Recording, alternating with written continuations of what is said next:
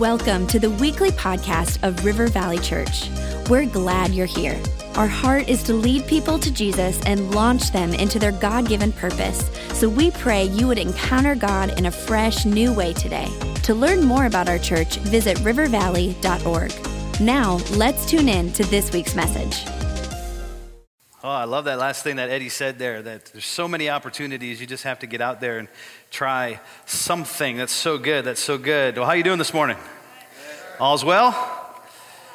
Good. I'm honored to be able to take today and share with you as we're wrapping up our series that we've been in over the last several weeks called Go, where we've been exploring the Great Commission. We've been looking at the call of God to take the message of God into all the world.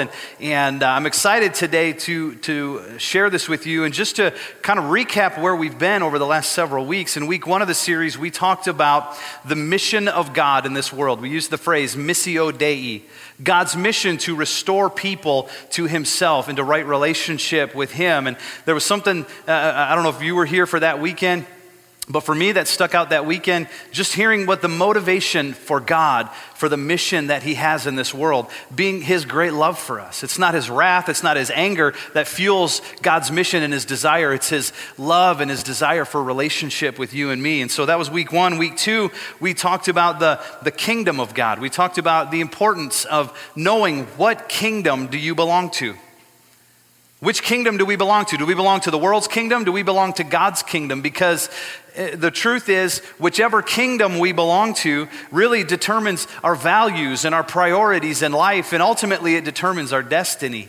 And then in week three, we talked about the church. We talked about the church around the world. We talked about this incredible organization, this huge, complicated, not perfect at all, but incredibly powerful and influential force for good in the world, the church. Last week, we explored where each one of us can fit into the call of God to go and to spread the gospel all over the world and to every nation. That's really the heart of everything we've been talking about, the Great Commission. It's our mission as followers of Jesus. And so that brings us to today, where I am really excited to talk with you and to share my heart about where I believe that we fit into God's plan, not just as individuals, but where we fit as us, as this church. This local church, this church that God has put here in this community, and all of us together, what can we do to reach those that are around us? Because really the whole point of this series hasn't been to talk about making a difference. The whole point of this series hasn't been for us to think about going.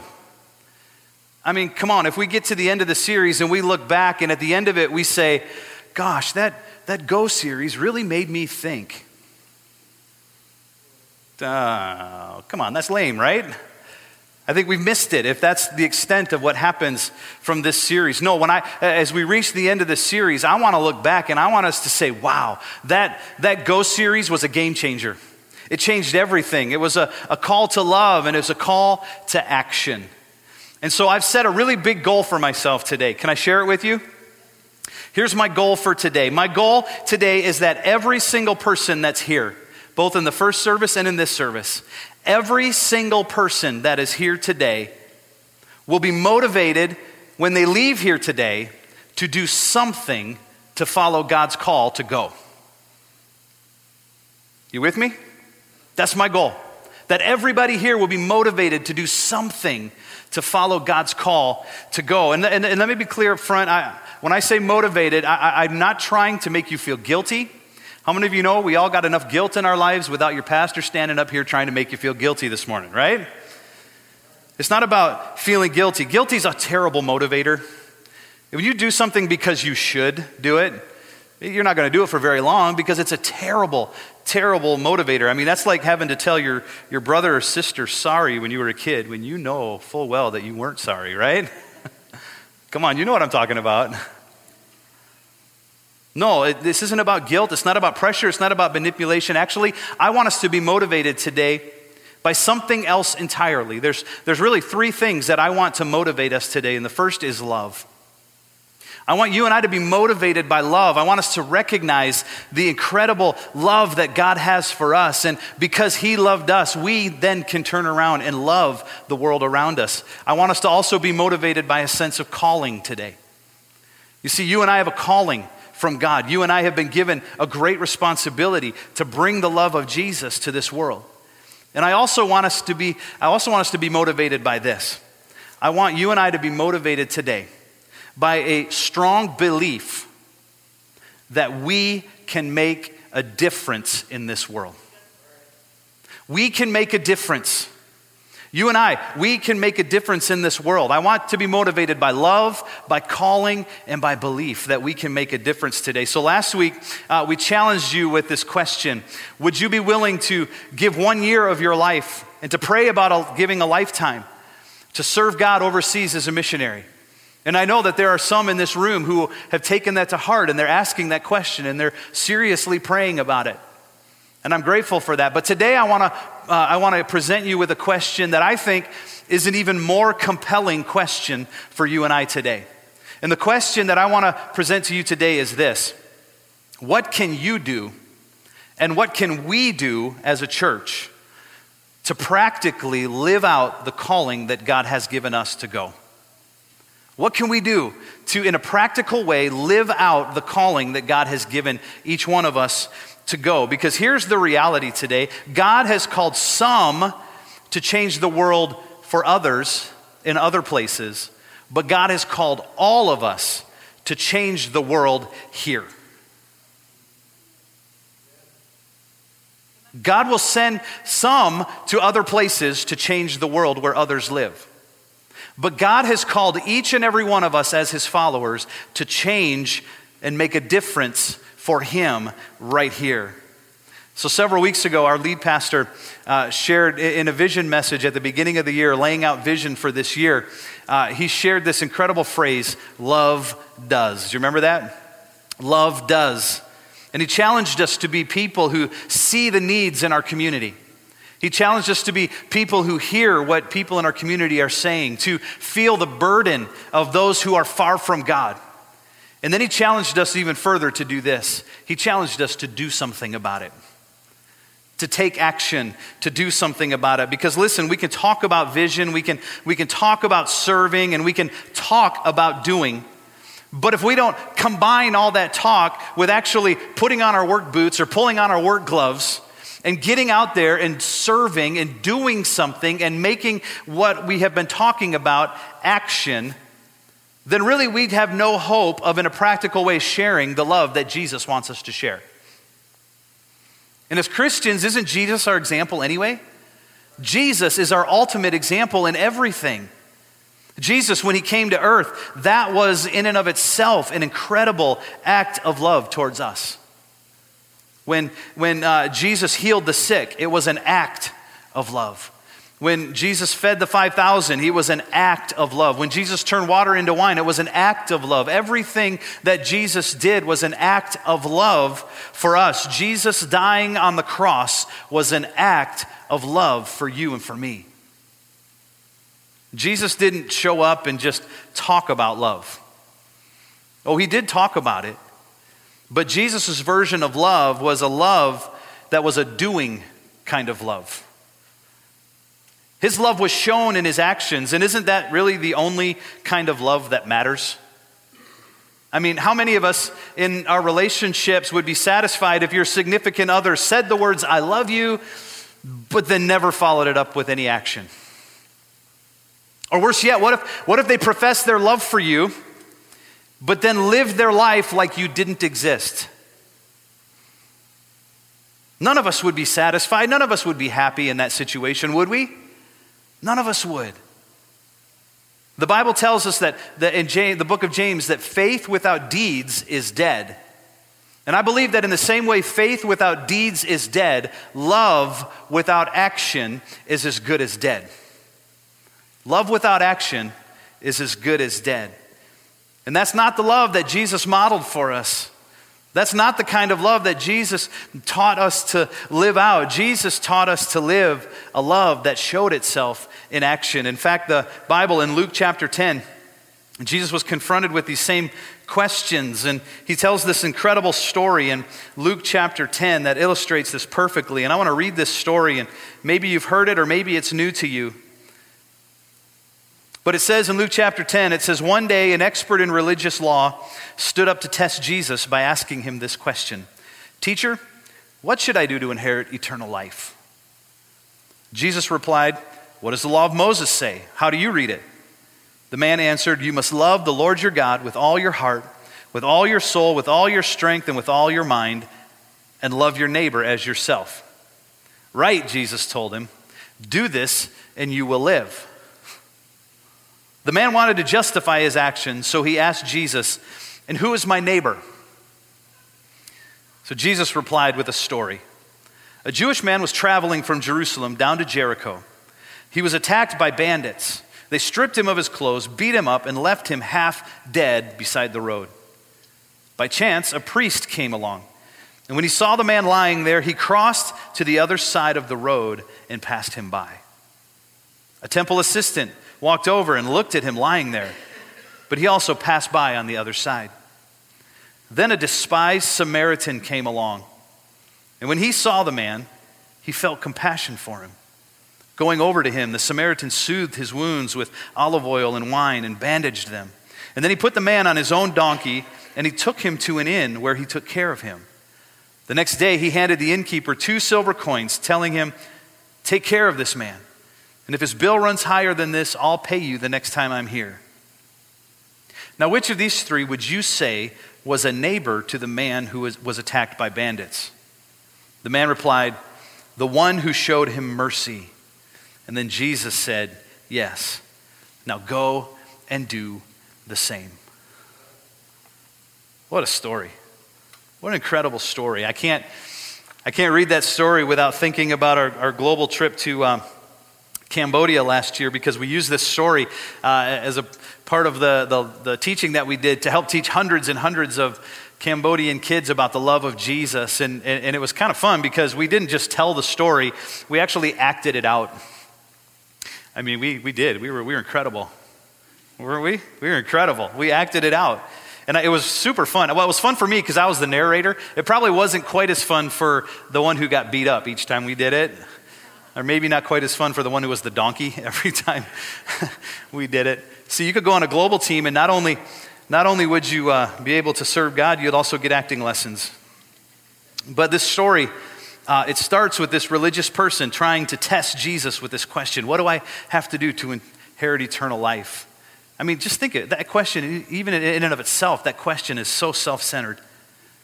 But Jesus responded to his question with another question. What do you think? And the guy gives the right answer.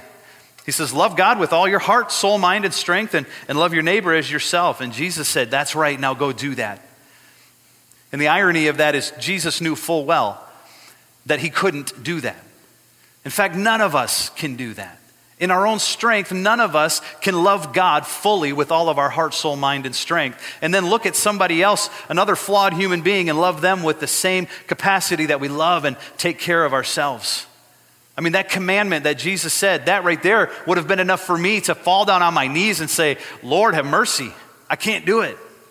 But this guy, he just kept pressing and going further and further, and he asked another question, which really, I think, goes to show us his true motives. It says he was trying to justify his own actions, or maybe he was trying to justify his inaction. But he asked, who is my neighbor? And I'd like to give him the benefit of a doubt. I'd like to say maybe he was just trying to figure it out. But in reality, I think he was saying, well, just tell me how far I have to go just to be okay. And that's human nature, isn't it? Isn't that human nature? Just tell me how much I need to do to get by. But Jesus, in this moment, man, Jesus blew his idea of who his neighbor was right out of the water. If we're going to truly love God and love the people that Jesus loves, we first need to recognize that it starts in our heart. We need to recognize that it's a heart issue. And if we're going to love like Jesus loved, we need to ask him to give us a heart of compassion. If you find yourself having a hard time loving those around you, if you find yourself not seeing the need or not hearing the need, not feeling the burden of those around you, let me just challenge you. Get on your face before God. Get alone with God and ask God to do a deep work in your heart, because God is the only one that can change our hearts. God is the only one that can get in there and remove a hard heart, a heart that doesn't feel, and put in there a heart of compassion and love, a heart that reflects His character, not your broken, sinful nature. And then when you get alone with God, open your Bible and begin to ask God to reveal His love and His compassion for humanity.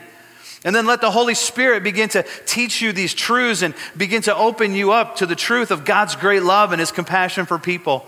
Only God can do this. Only God. And here's how you're going to know when God is at work. When we stop asking the question, well, how little do I have to do to get by? And you start asking the questions, how can I love my neighbor more? How can I point somebody to Jesus? How can I show them God's love? What can I do to help somebody else find the peace and the love that only comes from a relationship with God? Loving and serving those around us starts with our heart. But the story goes deeper, and instead of justifying himself, our questioner, he really found out that his idea of who his neighbor wasn't who he thought it was. And I think that you and I may also need to redefine a little bit who our neighbor is.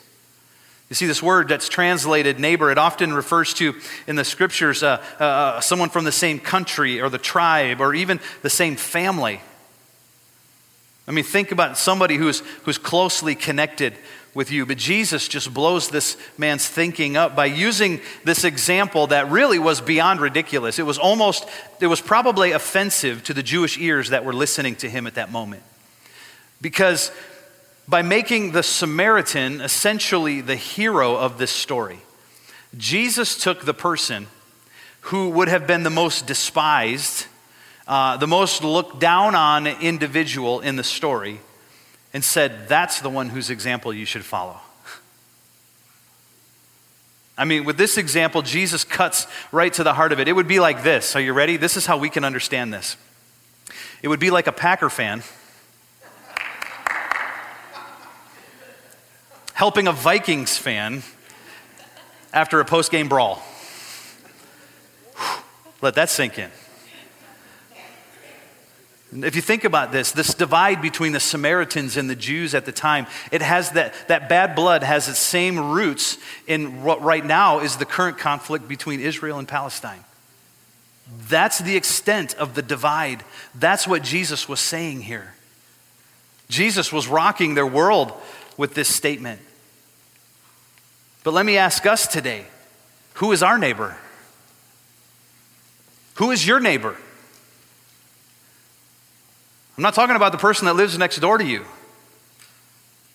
Maybe our neighbor could be somebody who lives in this community because they have a family member that's incarcerated in the state prison. How are we going to reach out to them? Maybe your neighbor is a Somalian refugee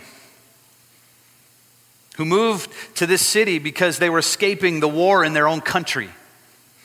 Who is our neighbor?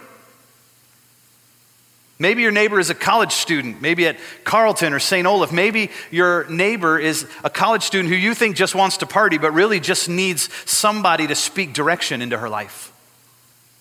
Who is your neighbor? Maybe your neighbor is that girl at school who seems to be a loner, but really is just trying to hide the brokenness of her home and just thinks it's easier to stay in the shadows. Who is your neighbor?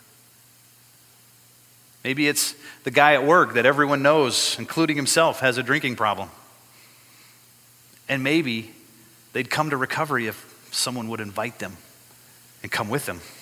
Who is your neighbor? It's not a simple question. It's not an easy question, but it's an important question. Who is your neighbor? In essence, this is what I think Jesus was saying. You want to know who your neighbor is? Here's your neighbor. Anybody you come across that needs help, whether you want to help them or not. That's what Jesus was saying. Anyone you come across that needs help, whether you want to help them or not, that is your neighbor. I thought it might be quiet in here when I said that. Remember, church, this isn't about guilt.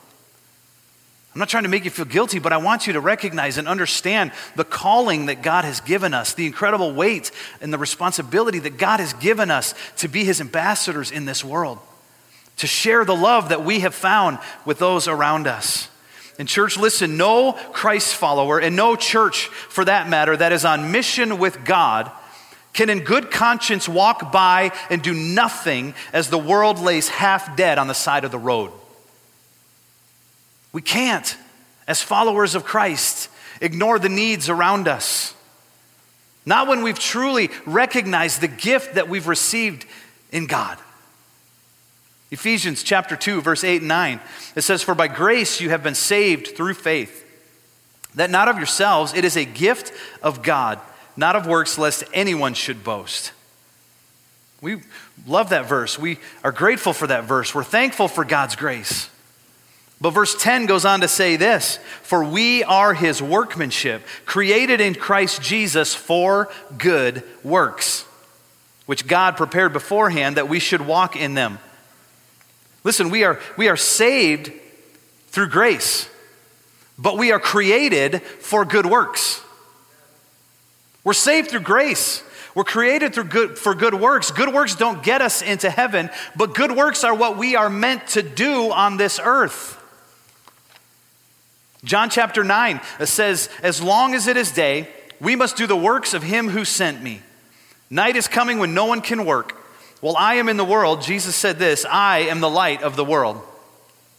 But listen to what Jesus also said in Matthew chapter 5, verse 14. He said, "You are the light of the world." Catch that? Me in you. You are now the light of the world. You are the light of the world. A town built on a hill cannot be hidden. Neither do people light a lamp and put it under a bowl. Instead, they put it on a stand, and it gives light to everyone in the house. In the same way, let your light shine before others, that they may see your good deeds and glorify your Father in heaven. We are meant for good works. So what works? What are we supposed to do? What are the good works that we are meant to do? I believe that's a simple answer. Anything good that points people to Jesus. That's what God is calling us to do. Anything good that points people to Jesus. There's this incredible progression. Love was shown by God in sending his son Jesus. And love was shown by Jesus in dying on the cross. But now love needs to be shown by you and me so that we can point people back to Jesus. Never forget, everything we do is to point people back to Jesus. Jesus alone is the one who saves. And when we are serving others, when we are reaching out to others, we are representing the one who said, "I didn't come into this world to be served, I came to serve." What's our job? Church, our job is to love and to serve so others see Jesus. And so, what does that look like? What does it look like for you and me when we walk out of this building today? Like, in a practical sense, what does it look like for us to live this out? There was a great phrase from our video at the beginning of this message. Kate Cornier said, "When you are looking for opportunities to share God's love and share God's word, God will give you those opportunities." That is so true. In fact, that's exactly what Jesus was teaching in John chapter 5 when he said these words, "My Father is always at his work to this very day, and I too am working." Did you see that? My Father is always working, and I too am working. Jesus said, "Truly I tell you, the Son can do nothing by himself. He can do only what he sees his Father doing, because whatever the Father does, the Son does also." And Jesus is our example, right? Jesus is our example.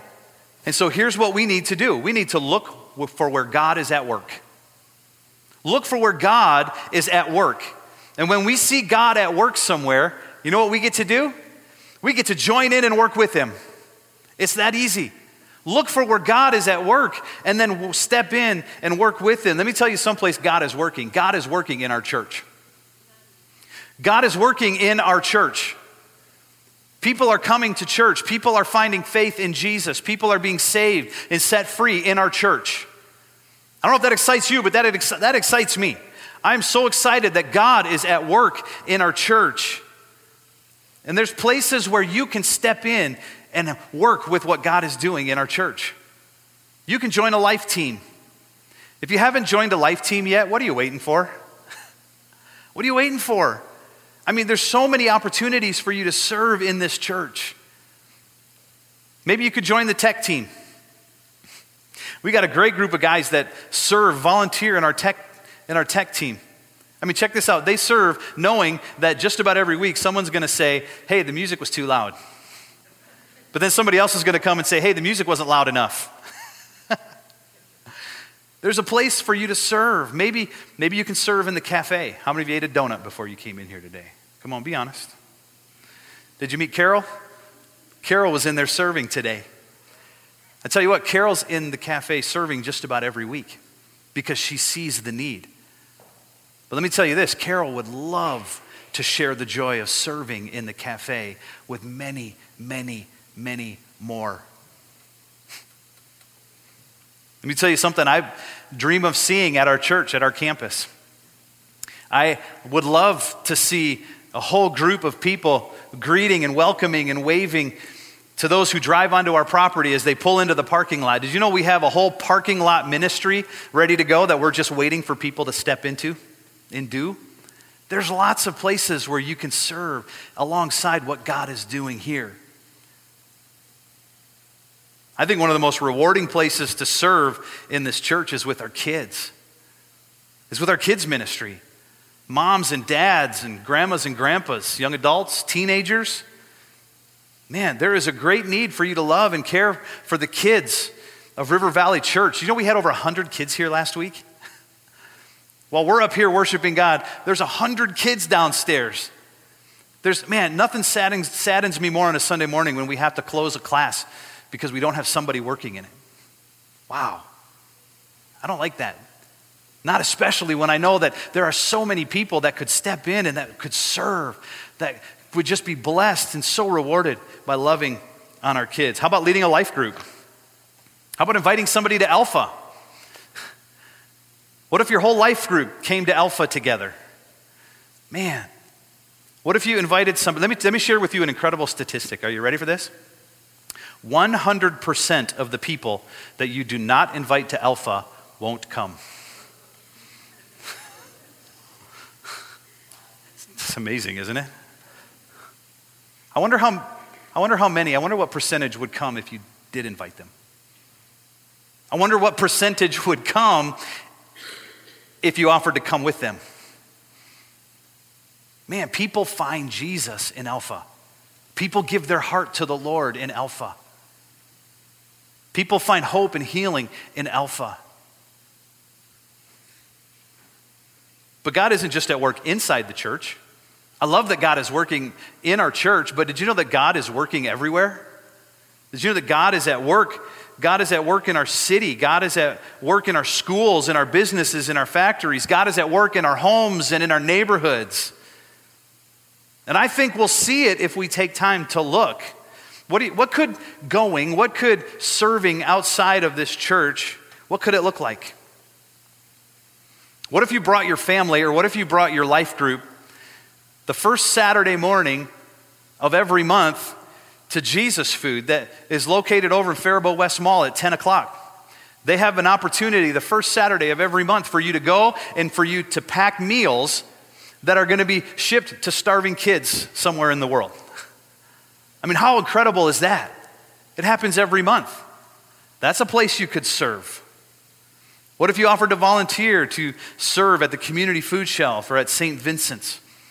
What if you offered to, your group or you as an individual offered to join the group of people who prepare and serve a meal at Roos House once a month? What could it look like for us to go and to make a difference in this community? What if you got involved in helping teach a Somali family English through the Somali Adult Literacy Training Program that we partner with here in this city? Maybe you didn't even know we were doing that. Maybe the first step for you in doing that is joining our Bridges class on Wednesday, gaining some confidence, and then stepping out and helping teach a Somali family English. If you weren't aware that these opportunities were there, now you are. There are so many opportunities to see where God is at work and where we can step in and join what God is doing. Let me give you a couple more ideas. There's somebody in our church who shared with me just the other day. They felt prompted to pay for someone's gas at the gas station. How easy is that? To pay for someone's gas at the gas station. You'd think it was no big thing, but that moment turned into this incredible moment of gratitude and blessing with tears and hugs, and it made their day. What if you did that? What if you bought someone's coffee? What if you went through the drive-thru at McDonald's and just told the people, I'm going to pay for the people behind me, just tell them God loves them. It's simple things that we can do to make a difference. Maybe you have a skill, maybe you have a trade, maybe you can use that to help a widow or somebody in need. Maybe you have resources that you can help somebody in crisis get back on their feet. Church, I want to challenge us. Look for where God is at work and join him. I think that you will be amazed at what can happen. But let me say this. God's not asking us to do something that we can't do. God is not asking us to do something we can't do. What God is saying is do what you can do. Do what you can do. Look at the Samaritan. The Samaritan saw the need, and he did what he could do. He bandaged the traveler's wounds. He took him to a place where he could get well. And he had the means, the resources to pay for that. You know, even if he didn't have the resources to do that, I think he still would have done something. He would have, because the Bible says that he had compassion. He had compassion for that traveler. When we move out with compassion, when we're motivated by love, when we recognize the calling that God has given us and we believe that we can make a difference, church, I believe that we will. And I don't know about the priest and the temple servant, those other guys that passed by and did nothing. I guess I can't be too hard on them because I have to stop and think, how many times have I probably missed opportunities to serve? How many times have I missed the need because I was too busy or I was too self-centered? Or maybe it was inconvenient. How many of you know that serving will cost you something? It will. I'm not going to tell you it won't. Serving will cost you something. It will cost you time. It will cost you effort. But I can tell you this, the rewards for serving far outweigh the cost. I don't know the reasons why these guys didn't stop by, didn't do anything, but here's what I do know. If I were one of the travelers in this story and I came across this scene, if Jesus was telling this story and I was one of the characters, I would want to be remembered as being someone who stopped and did something. I don't want to be remembered forever as one of the many that passed by and did nothing.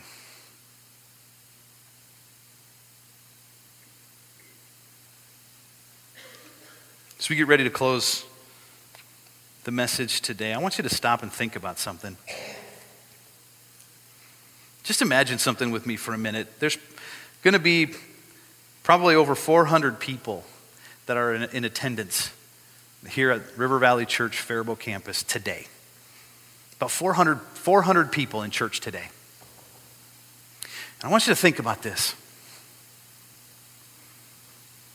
Some of us live in Faribault, others Owatonna, Northfield, Medford, Kenyon, maybe some of the other surrounding communities.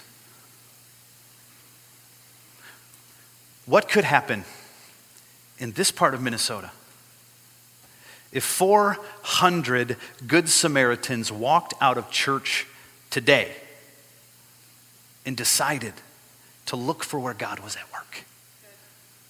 What could happen if 400 people walked out of church today determined to see where God was at work and were just as determined to step in and join God and to serve with a heart of love and compassion in whatever way they were able to serve? What could happen? What if 400 people filled with the love of God used their time and their abilities and their resources and were determined in this community to be givers, not takers? I mean, think about it. What if 400 followers of Jesus would start walking the streets and the sidewalks of our city and would be seeking God for its leaders and for its citizens, would be calling out to God for his kingdom to come in our city? What if we walked our streets and just prayed for our neighbors?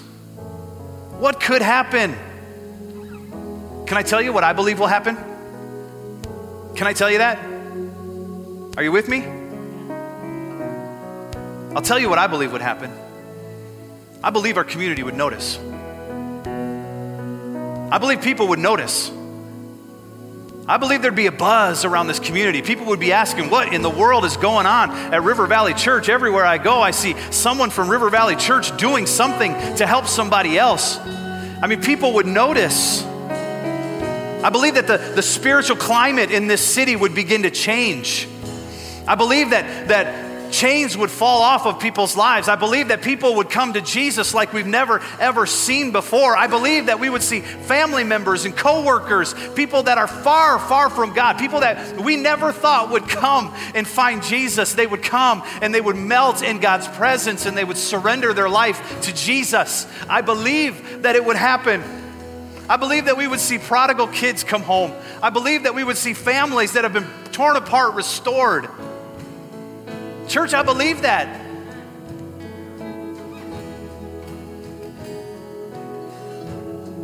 I believe that lives would be healed. I believe that eyes would be opened. I believe that Christ would be revealed in our church and in our city like never, ever before. And I believe that we would see a move of God in this city that would bring blessing, that would bring hope to our cities and to our communities. Church, I believe it. I believe this can happen. And I believe it will happen. And I believe that it starts with you and with me.